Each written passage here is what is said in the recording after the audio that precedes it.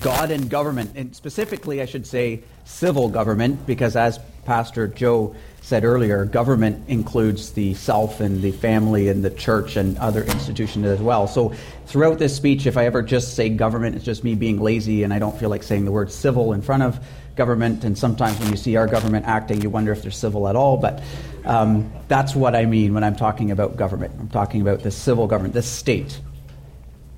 And I want to talk about a little bit about Christian engagement in politics. And I'm going to end, or the last 3/4 of my speech is going to focus on 3 different issues: human trafficking and prostitution, euthanasia, and abortion. I'll spend about 15 minutes on each and what it means to be a Christian voice on those issues, also as we engage with the state. But first, a few opening comments.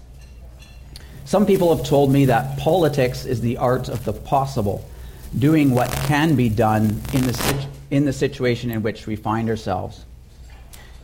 Would it be easier to just switch to this one, or what do you think? Sure. Yeah? We'll try that.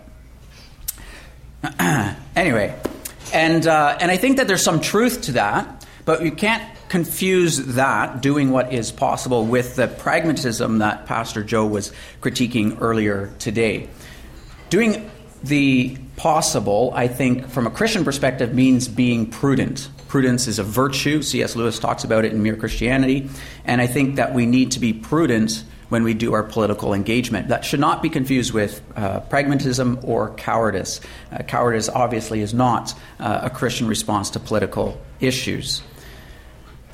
There's also the role of the Christian as being a prophetic voice, one that seeks to speak the truth to those in power, truly speaking truth to power, not just in a hip cliche sort of way, but in a true and fundamental way.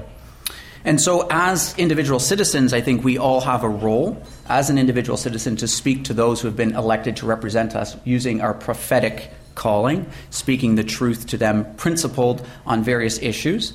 Also, the church has a prophetic role to speak the truth on various political issues to our elected representatives.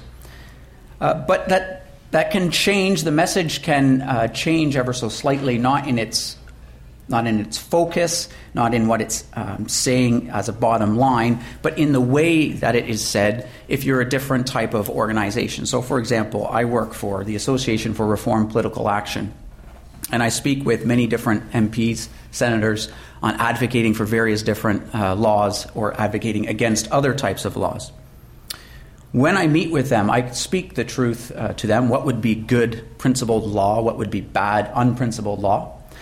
And with some of them, I will point directly to Scripture, outlining what God says on this issue or that issue. And other times, I might spend a whole lot less time on Scripture, simply because they've already rejected the authority of Scripture.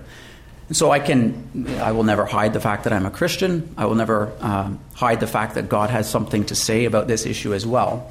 But it would be prudent to spend more time on that area that particular MP or that particular senator is already on the same page with me on. And I'll talk my way through that using the various issues, abortion, assisted suicide, as well as prostitution in a moment. We also have to understand what the role of the state is. And the role of the state, I think, in Romans 13 is to restrain evil. The state cannot eliminate evil. Evil is with us until Christ returns. But it's also, there is a role given to the family, there's a role given to the individual, and a role given to the church that is different than the state. And some Christians think that there is no role for the state, that these other institutions should do it all, which is a false view. But there's others who think that the state ought to do it all, which is also a false view. And I think when we understand that the state has a very specific role to restrain evil and to reward good, that when we understand that properly, then we can do Christian engagement with politics properly. Wayne Grudem, in his big thick book called Politics According to the Bible, he outlines 5 wrong views of Christian engagement with government, with civil government. One wrong view is that the government should compel religion. So when I engage with the government, mainly in Ottawa, I don't advocate that they compel a particular religion on all citizens. Neither, though, should government exclude religion. They should not say, well, you're a Christian, so therefore I can't really listen to you. Can you come back and tell that to me in secular ways so that I can now enact this or that law? No, the government should be listening to its citizens. Every citizen has a particular religious worldview, whether it's Christian or Islamic or Buddhist or humanist. These are all various religious views. And the government should be able to listen to all of its citizens, but that it can't just say, well, because you're a Christian, we're not going to listen to you at all. Another wrong view of government is that all government is evil and demonic. It's not true. We know from Scripture, 1 Peter, Romans 13, elsewhere, that God institutes our civil governments. Another wrong view is that we should only do evangelism, not politics. And the corollary other wrong view is that we should only do politics and not evangelism. It's a both and, not an either or. And so Grudem puts forward a better solution. What he says is significant Christian influence on government. And by that he means, I'm quoting here, significant influence does not mean angry, belligerent, intolerant, judgmental, red-faced, and hate-filled influence, but rather winsome, kind, thoughtful, loving, persuasive influence that is suitable to each circumstance and that always protects the other person's right to disagree, but that is also, and this is key because many Christians forget this part, that is also uncompromising about the truthfulness and moral goodness of the teaching of God's Word. I give one caveat to what Grudem says here, and that is that sometimes, even though you as a Christian are being winsome, kind, thoughtful, loving, persuasive, other people, because of what you say, will nevertheless think you're being angry, belligerent, intolerant, judgmental, red-faced, and hate-filled. It's just the nature of this game, sadly. My final word of introduction before I get into those three topics is that communication is about what is heard, not about what is said. This has been something I've learned over the last 4 years, and I can say the exact same thing to two different people, and they're going to hear two very different things. They're going to internalize two very different things. And so as communicators, many of you are pastors, as communicators you know this, what you say in one context to one particular type of person, if you said the exact same thing in a different context to a different type of person, could be interpreted totally differently. And the same is true with politics. If I'm speaking to an NDP member of Parliament about an issue that I know we actually have a bit of common ground on, if I communicate to them the same way that I would communicate to a Conservative member of Parliament, I will probably lose that connection with that NDP member of Parliament. And so we have to be careful about the words that we use and choose to use. How many of you have heard of the concept, the Overton window? No one. One. We got one. Okay. So that's okay, because then I can just explain it.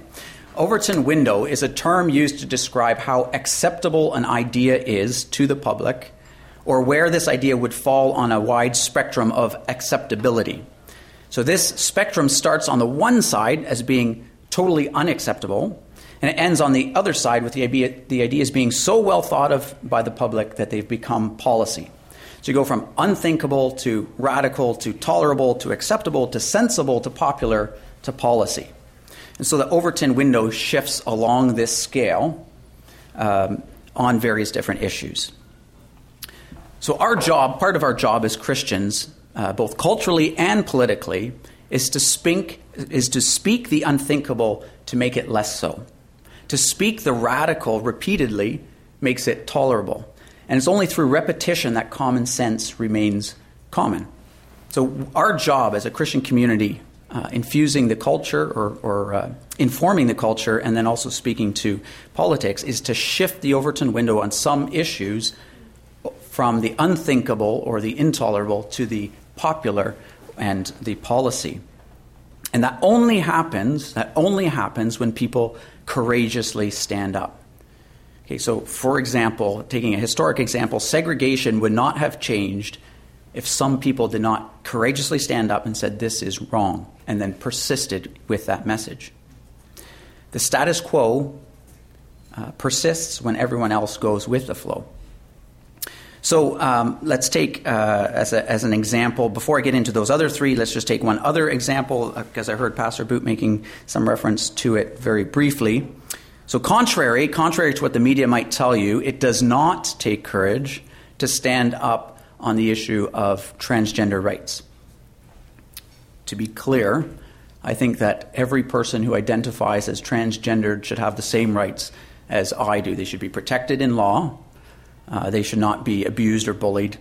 But that doesn't mean that they should have extra special rights more than I would have. For example, the right to use whichever washroom they want, the right to dress in particular clothes and be celebrated for doing that. I don't have that right, and neither should they. But it takes courage to stand up for common sense on this issue of gender fluidity. Obviously, the media fully supports it. Currently, the law in Canada fully supports it. The Academy fully supports it. The marketplace fully supports it. And many mainline churches also fully support it.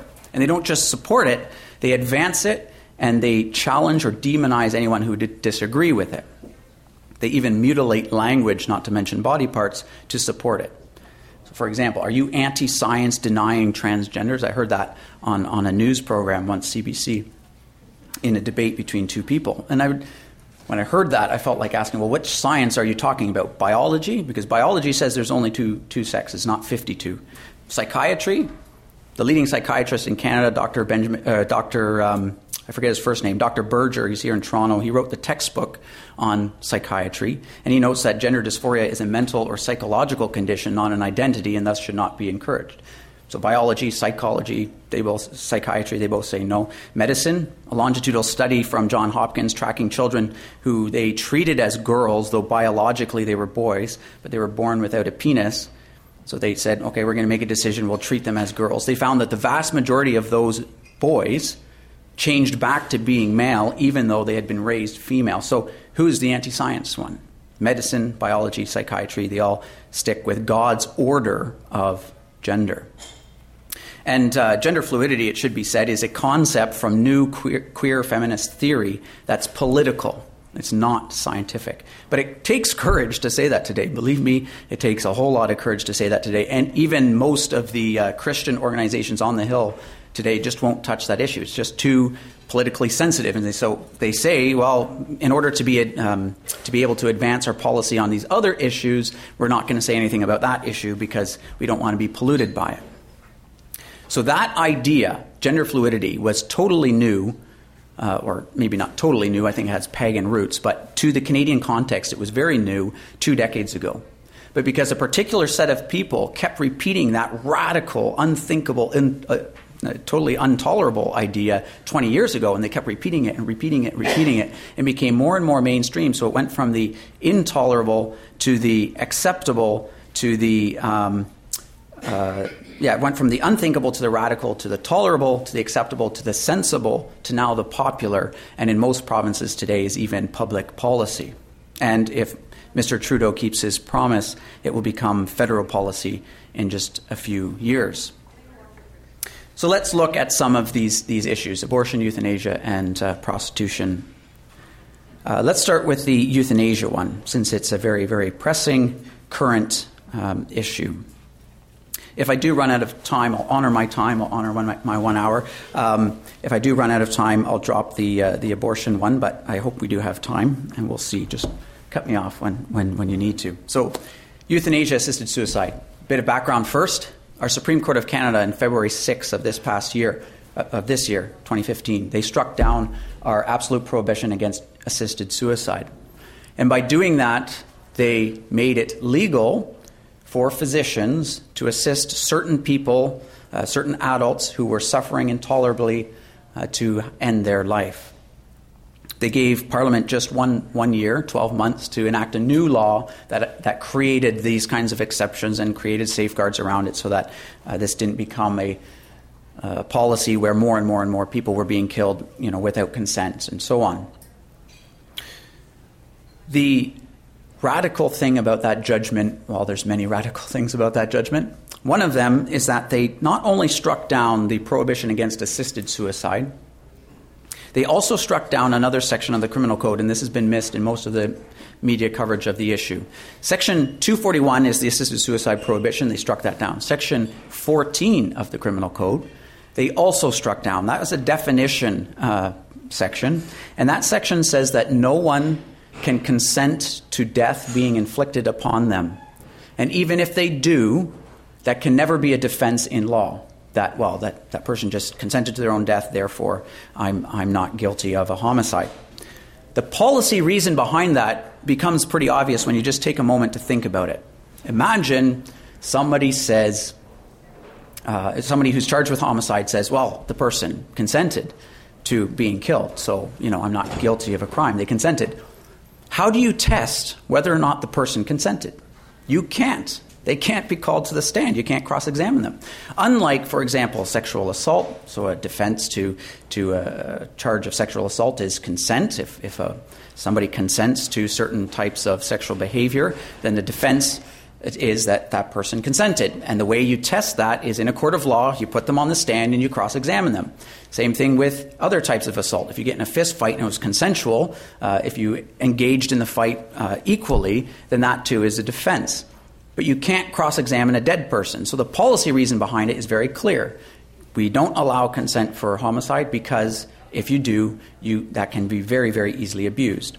But the Supreme Court coupled that, striking down that definition, saying you can consent, but then they only gave that right to consent to a particular group of people, adults who are severely handicapped or disabled who are suffering intolerably. Now, does that sound bad to you? If it doesn't, that's okay, because of the culture that we're living in, some people don't realize how bad it is until you put it in a different context. Imagine instead that this case was about the right for gay men to commit or to have assistance in suicide. And the Supreme Court said, you know what? We can imagine being a gay man would be a terrible existence, and so we're going to let you not only commit suicide, but even have other people help you commit suicide. And in fact, we're going to strike out this section here that says if you're a gay man, you can't consent to commit suicide. Well, that's struck out for you guys. You guys are allowed to commit suicide. What does that do? What does that say about the value of the life of a gay man? It says that we're not going to bother giving you the same kind of legal protection, at least for your life with homicide provisions, as we would to someone who is not a gay man. It's a value statement that says your life is not worth protecting to the same degree as everyone else. That's exactly what the Supreme Court said about particular people suffering because of disability or illness. It's a phenomenal change in public policy. Okay, so where do we go from here? This is where the call for the Christian is, we have to know where we stand on this issue. So there's two things at play. There's the prudence aspect and there's this courageous prophetic voice aspect. Both have to come through. Currently in Canada, the law still stands. It's still in place at least until February 6, 2016, right? Because the Supreme Court said you got 12 months. So our position at ARPA Canada was we continue to advocate that law must remain. Supreme Court said it needs to be struck down, but Parliament can respond and say, no way, we're keeping it. They can do that one of two ways. One way is to use the notwithstanding clause that says, okay, thank you very much, Supreme Court, for your opinion. We think otherwise. We're going to keep the law for good public policy reasons. Why? One of which I just outlined to you. The other way that they can do it is that the Supreme Court said this law against assisted suicide is for a very particular purpose. That purpose is to make sure that vulnerable people aren't killed against their will. Parliament could respond and say, well, actually, no, that's not our purpose. In fact, that's what Parliament argued to the Supreme Court in the Supreme Court case. They said the purpose is broader than that. Yes, it's to protect vulnerable people, but it's also to say it is always morally, legally, and socially wrong for some people to intentionally kill other people, and we don't want that in our society. So what Parliament could do now in response to this judgment is say, we believe that it's always socially, legally, and morally wrong for some people to intentionally kill other people, and therefore we're going to build that purpose directly into the letter of the law and then enact the exact same law again. And the nice thing about doing that is that they wouldn't have to do the notwithstanding clause thing, which you have to repeat every 5 years. That would be a fast and hard rule. So that's the principled stand, us arguing on principle that it's always wrong morally, legally, ethically, and socially for us to allow some people to have a license to kill other people.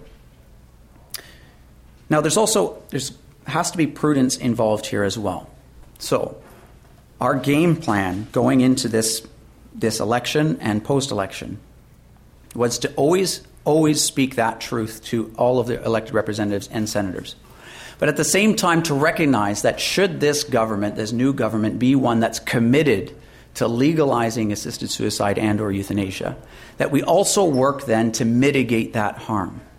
So there's some Christian voices who went into this whole thing saying, oh, they're probably going to legalize it anyway. Let's just try to come up with a few restrictions that might do some good.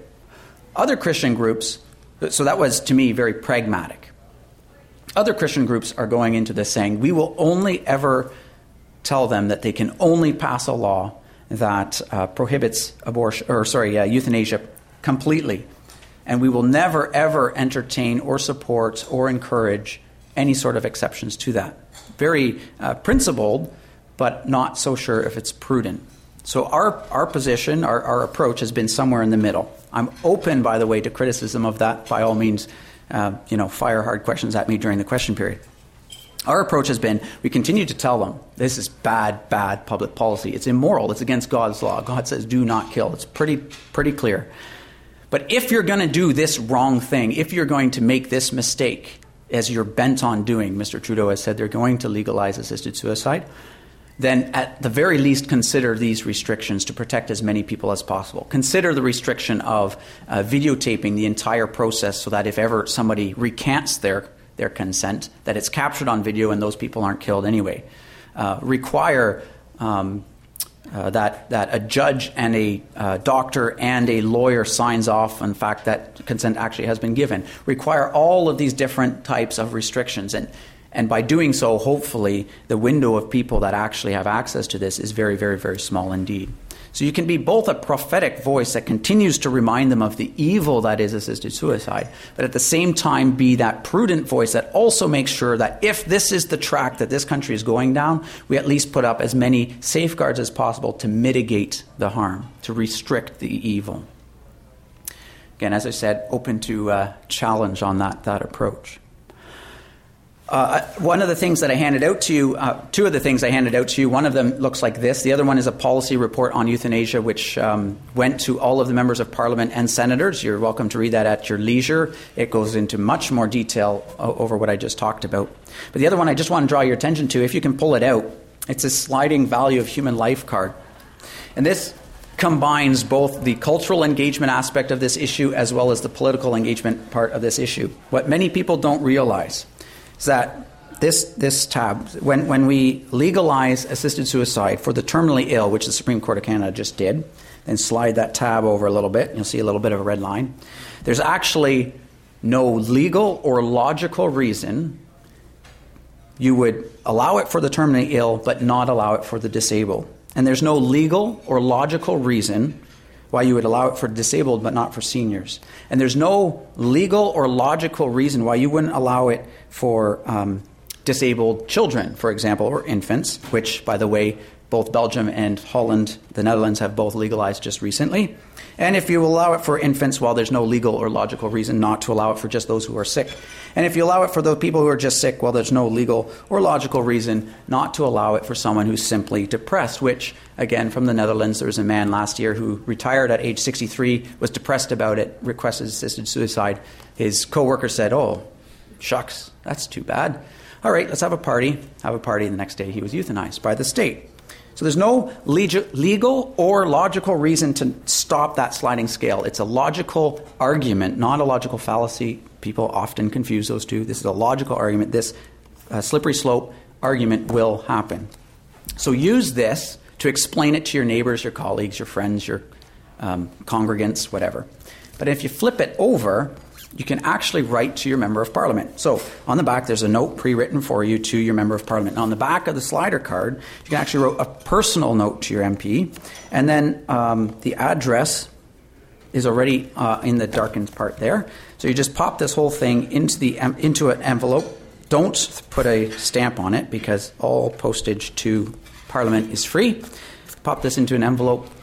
Pop it in the mail, and your MP will get this as well. So we've got 3,000 of these distributed already across the country. We hope we can get many, many more out, and we'd encourage you to make use of that as well. Okay, so that's the issue of euthanasia-assisted suicide, where we combine prudence as a virtue, combined with courage, as well as the prophetic voice speaking the truth on that issue. And I hope that our parliament then is hearing the truth that way, and that harm is at least reduced, or evil is restricted or contained in some way. Now the issue of prostitution. Commonly referred to as the oldest profession, prostitution is a vice that just won't go away, or so we are told. Even some Christians suggest that there's no sense in trying to, quote-unquote, legislate morality. I hear that one a lot. Do you hear that one a lot? All the time. Right. After all, if we don't have laws against adultery, well, then surely why should there be laws against prostitution? Why should we care if money changes hands? But I think a case can and should be made for using a law to combat prostitution. There are clear biblical principles involved and a pretty convincing practical case to be made as well. So I'm going to begin biblically and then conclude with 6 arguments for criminalizing prostitution that I think even non-Christians should be able to appreciate and understand. So first, what does the Bible say about prostitution? Well, it takes only a cursory reading of Scripture to discover that God does not like it. He condemns prostitution in Leviticus 21:9, Deuteronomy 23:17-18, Proverbs 23:3, and 2 Kings 23:7, etc. I mean, just read through most of the book of Proverbs, you see a whole lot of references to it. And just as quickly, we will learn that God will as readily forgive these sinners as any others. Joshua 2, Matthew 21, book of Hosea. But there are other passages in Scripture equally relevant that we will only apply to the issue of prostitution if we properly understand what prostitution actually is. And you will see later in a moment, not all prostitutes are willing and consensual partners. In fact, I think the social scientific evidence suggests that the vast majority of prostitutes are actually prostituted, so passive tense, prostituted women and children.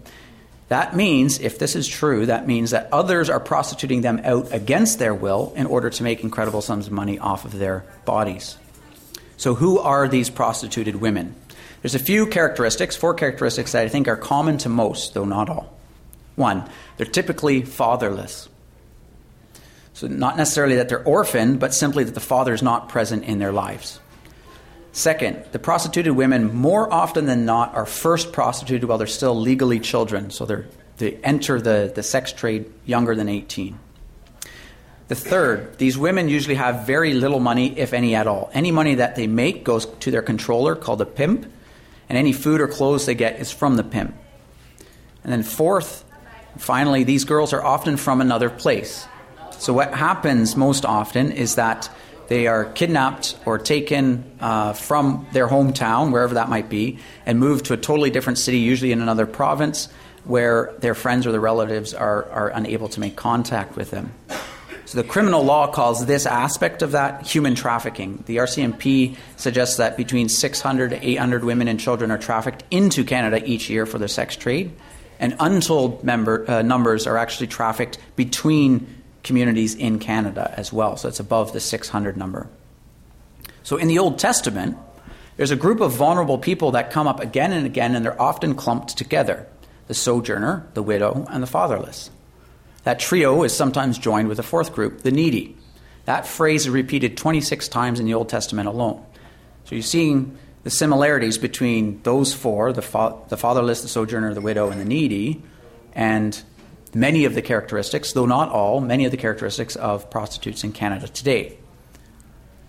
So it's also clear from Scripture that God has a special place for these vulnerable people. Consider just as one example, Deuteronomy 10. For the Lord your God is God of gods and Lord of lords, the great, the mighty, the awesome God, who is not partial and takes no bribe.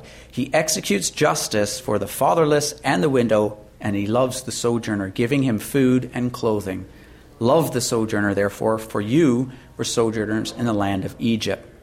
And not only must we love them by caring for them with food and clothing, we must also defend them with a justice system, a just justice system. Give justice, Psalm 82 says, give justice to the weak and the fatherless, maintain the right of the afflicted and the destitute, rescue the weak and the needy, deliver them from the hand of the wicked. And Isaiah 1, seek justice, correct oppression, bring justice to the fatherless, plead the widow's cause. We could look at many more passages. Deuteronomy 24, Isaiah 10, Jeremiah 22, Ezekiel 22, Zechariah 7, Malachi 3:5, where this message is repeated over and over and over again. God also sends A very clear and harsh warning to anyone, especially in this context, pimps and johns, but also those who turn a blind eye. He says this, cursed be anyone who perverts the justice due to the sojourner, the fatherless, and the widow. And all the people shall say, Amen. Deuteronomy 27:19. So,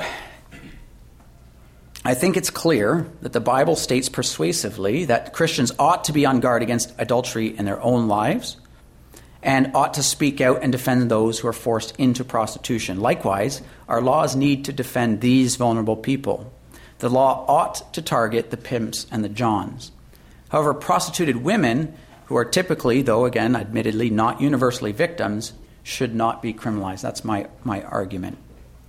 And I'm going to give 6 reasons why.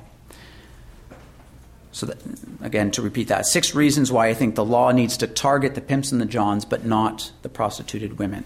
So the first reason is, I don't know how many of you watch movies. Any of you watched the movie Pretty Woman? If you'd rather not admit that, that's totally understandable. I have not watched the movie, but I read a summary of it. Any of you watched the movie Taken by Liam Neeson? Or he was in it. Yeah, you've watched it. A couple over there. Okay, good. All right. Well, I'm not going to comment on the goodness of the movie. But so my first argument is this: think Taken, not Pretty Woman. So the Liam Neeson thriller Taken is a more accurate depiction of modern-day prostitution than the Julia Roberts 1990 rom-com Pretty Woman. So in Pretty Woman, I'm told, it's Julia Roberts is this escort for hire, and the man that hires her is Richard Gere, a good-looking, very wealthy businessman, a real gentleman who falls in love with her, and so on. Taken shows the story of a woman who's kidnapped, forcibly drugged, and then literally sold on a market for sex.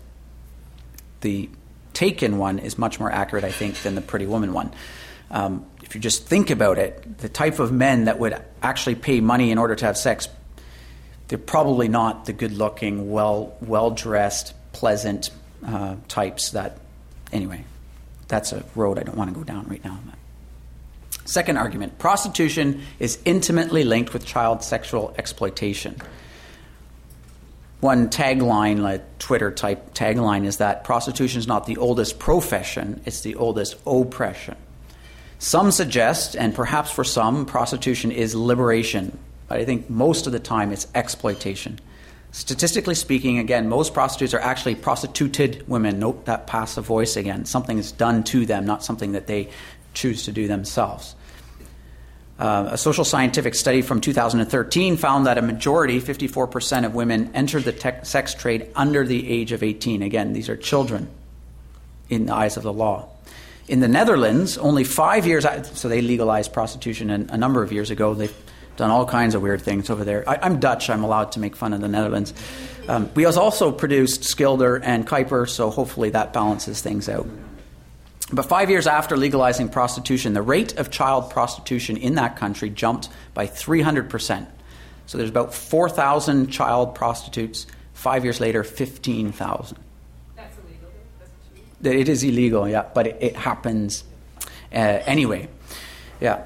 Another study estimates that the vast majority, between 80 and 95% of these prostituted women, are controlled by a pimp. So in the Supreme Court case, which struck down our prostitution laws a couple of years ago, the prostitute who was advancing that cause was Terry Jean Bedford. And she argued, well, I want the law to be struck down because as it stands now, the law as it relates to pimps, it means I can't hire a bodyguard. But the reality is that most people who are posing as the prostitute's bodyguard is actually her pimp. He's pimping this woman out. Not in the case of Terry Jean Bedford. She was very much in control, but she's the exception, not the rule. As I've already pointed out, the third argument is prostitution is intimately linked with human trafficking. Some experts speculate, this is from the RCMP, some experts speculate that a pimp can make between $250,000 and $300,000 a year off of each girl that they own. In some areas, these pimps even brand their girls.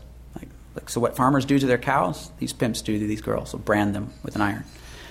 Again, and this is not just happening in Thailand. This is happening here in Canada as well. Prostitution is also, fourth argument, prostitution is also inherently violent. it's violence against women in its own right, but we have statistics, and you'll see this in the report that I handed out to you in a table, that, again, the vast majority, 2/3 or higher, some as high as 91%, are physically assaulted, threatened, raped repeatedly, or abused as a child. Prostitution, like other forms of sexual immorality, like pornography, they fuel rape and a rape culture. More could be said about that. And finally, 6, the law should target those who drive the trade. The basic economic proposition here. Target not the supply, but the demand. So targeting the pimps and the Johns cuts down on the demand, especially the Johns. The way Canada's law was up until it was struck down in 2013, the way that law was, we saw when people were charged with a prostitution-related offense, 33% of the time, a woman, a prostitute, would end up in jail. 3% of the time, the man would end up in jail. Just the nature of the power struggle between the two. The man usually had some money, could afford a good defense lawyer and so on. He would avoid jail 97% of the time. The prostitute would only avoid jail 2/3 of the time. So by striking down that law, the Supreme Court was trying to even the playing field a little bit. We advocated for a new law, and in fact, in 2014, the Harper government passed what I think actually was the best piece of legislation in his 9-year term, was the new anti-trafficking and prostitution law. And that law did exactly, actually, as we recommended in our policy report, which I've distributed to you, where they created a new law, targets pimps and Johns, decriminalizes the actions of the prostitute. So now the prostitute, who's usually that sojourner, fatherless, needy woman, so that she can freely come forward to the police, talk about her abuse, talk about her exploitation, and the police can then target appropriately the right person. So here comes the question is, well, wait a minute, doesn't that sound like the law then is giving a free pass to prostitutes who actually want to be there, who are doing evil according to Scripture? And I would suggest that it is definitely misleading for me to suggest, if I were suggesting, I'd be misleading you if I was suggesting that absolutely every single woman involved in prostitution is a victim, coerced or trafficked. That's not true. There are some who are willingly engaged. And the Bible contemplates that reality. For example, if you read Proverbs 30:20, it says, "This is the way of an adulteress. She eats and wipes her mouth and says, I have done no wrong." See also Proverbs 2:16, 5:20, 6:24, 7:5, and 23:27. Over and over again, it shows that there are some out there who are willfully doing this. However, again, I think this is a minority, although a very vocal minority, and our laws should serve to protect the vulnerable, even if this means inconveniencing, though not criminalizing, that vocal minority. So their inconvenience is a very small price to pay, since their participation in the sex trade compounds the societal and cultural problem of the objectification of women and girls. So, again, although the law will give that small subclass of women a pass on this particular issue, I think it's still a principled, prudent approach to the issue to protect the most amount of people possible, the ones who need the most protection, and restrains evil by totally banning any the pimps and the Johns. I mean, without a customer, the prostitution industry should, theoretically anyway, die out pretty quick. Finally, again, as we engage culturally, there should be this word to men. In the book of Proverbs, the teacher warns his son about the adulteress. That's how the ESV puts it. It's called different things. That the adulteress is called different things in different translations. But the teacher focuses his lesson on his son and his son's actions. Again, multiple times, over and over. Proverbs 2, 5, 6, 7, 23. He doesn't tell his son, well, if only the prostitute were locked up somewhere, or the king ought to outlaw prostitutes from tempting my son. No, he warns his son, keep your father's commandment, walk in the way of good, rejoice in the wife of your youth, do not stray into her paths. So I'm not saying that the teacher is giving the prostitute a free pass here. I'm just saying that the men need to step up. The men need to take responsibility. They got to stop playing the victim card. Oh, not my fault, she seduced me. No. Men take responsibility, show control, man up, be virtuous.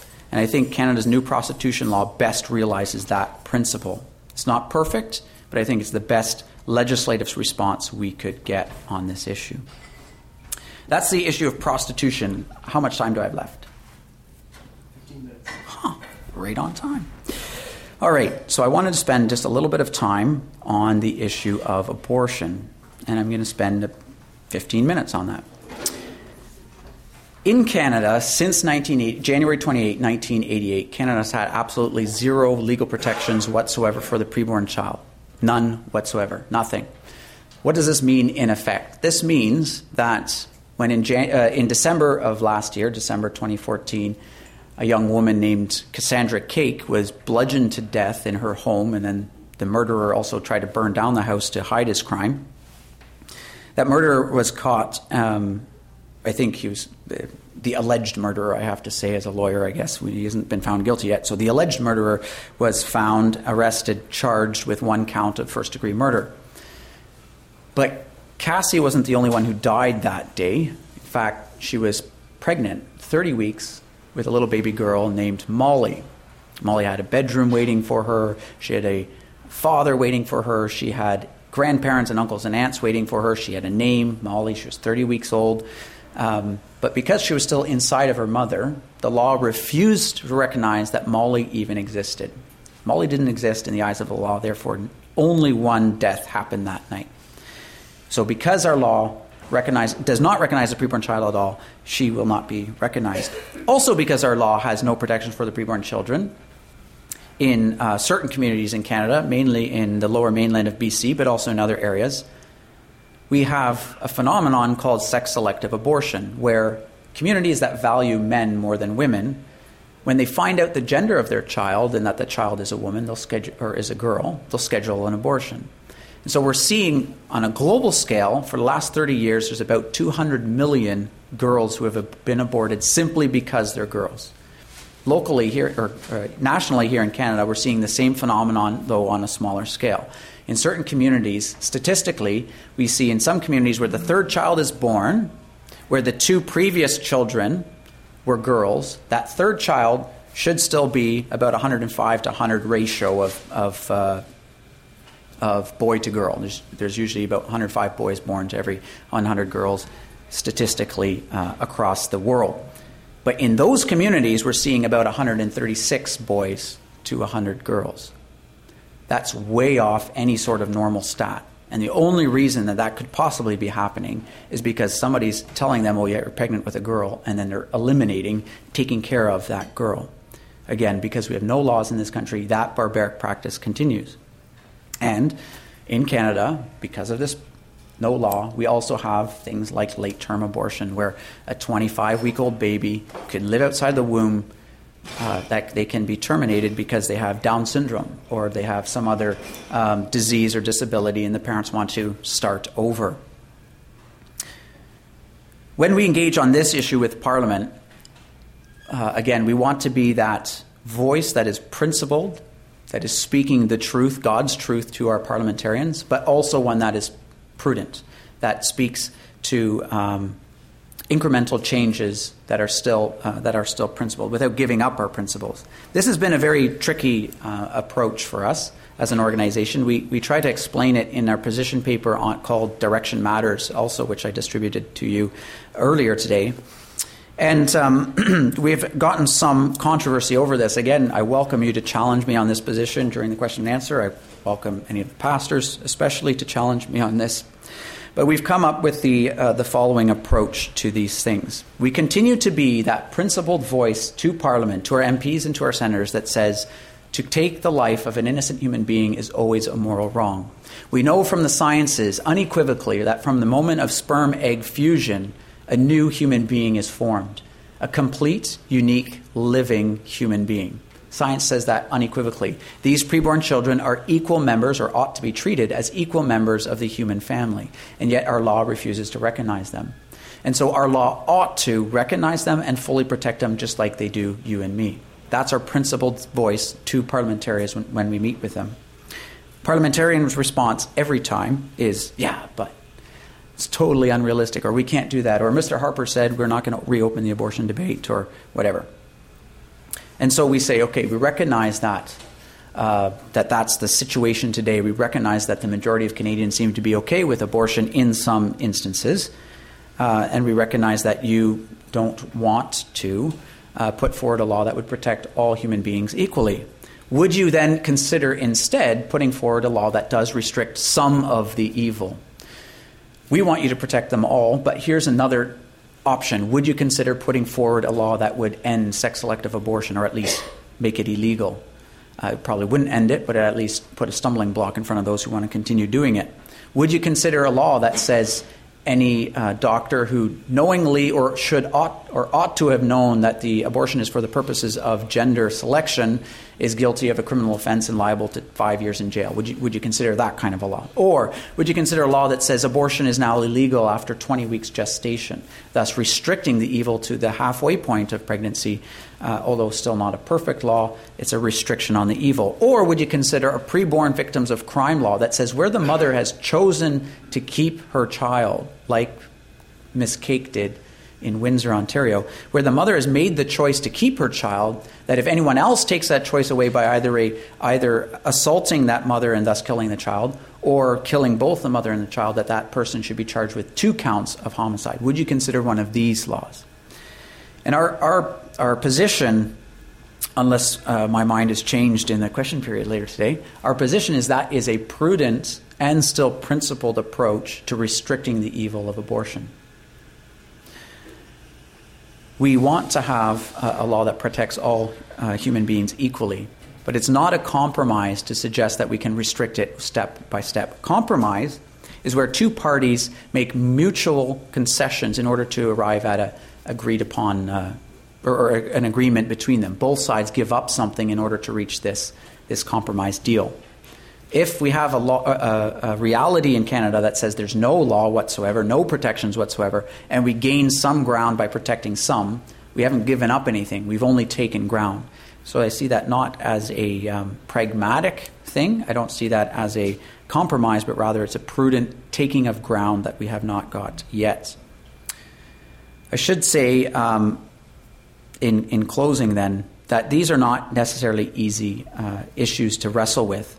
But I want to encourage you, especially as pastors, to not buy the lie that churches cannot speak to political issues. Every issue that I just talked about, euthanasia, assisted suicide, abortion, prostitution, as well as gender identity and most other political issues today, were not political issues 100 years ago.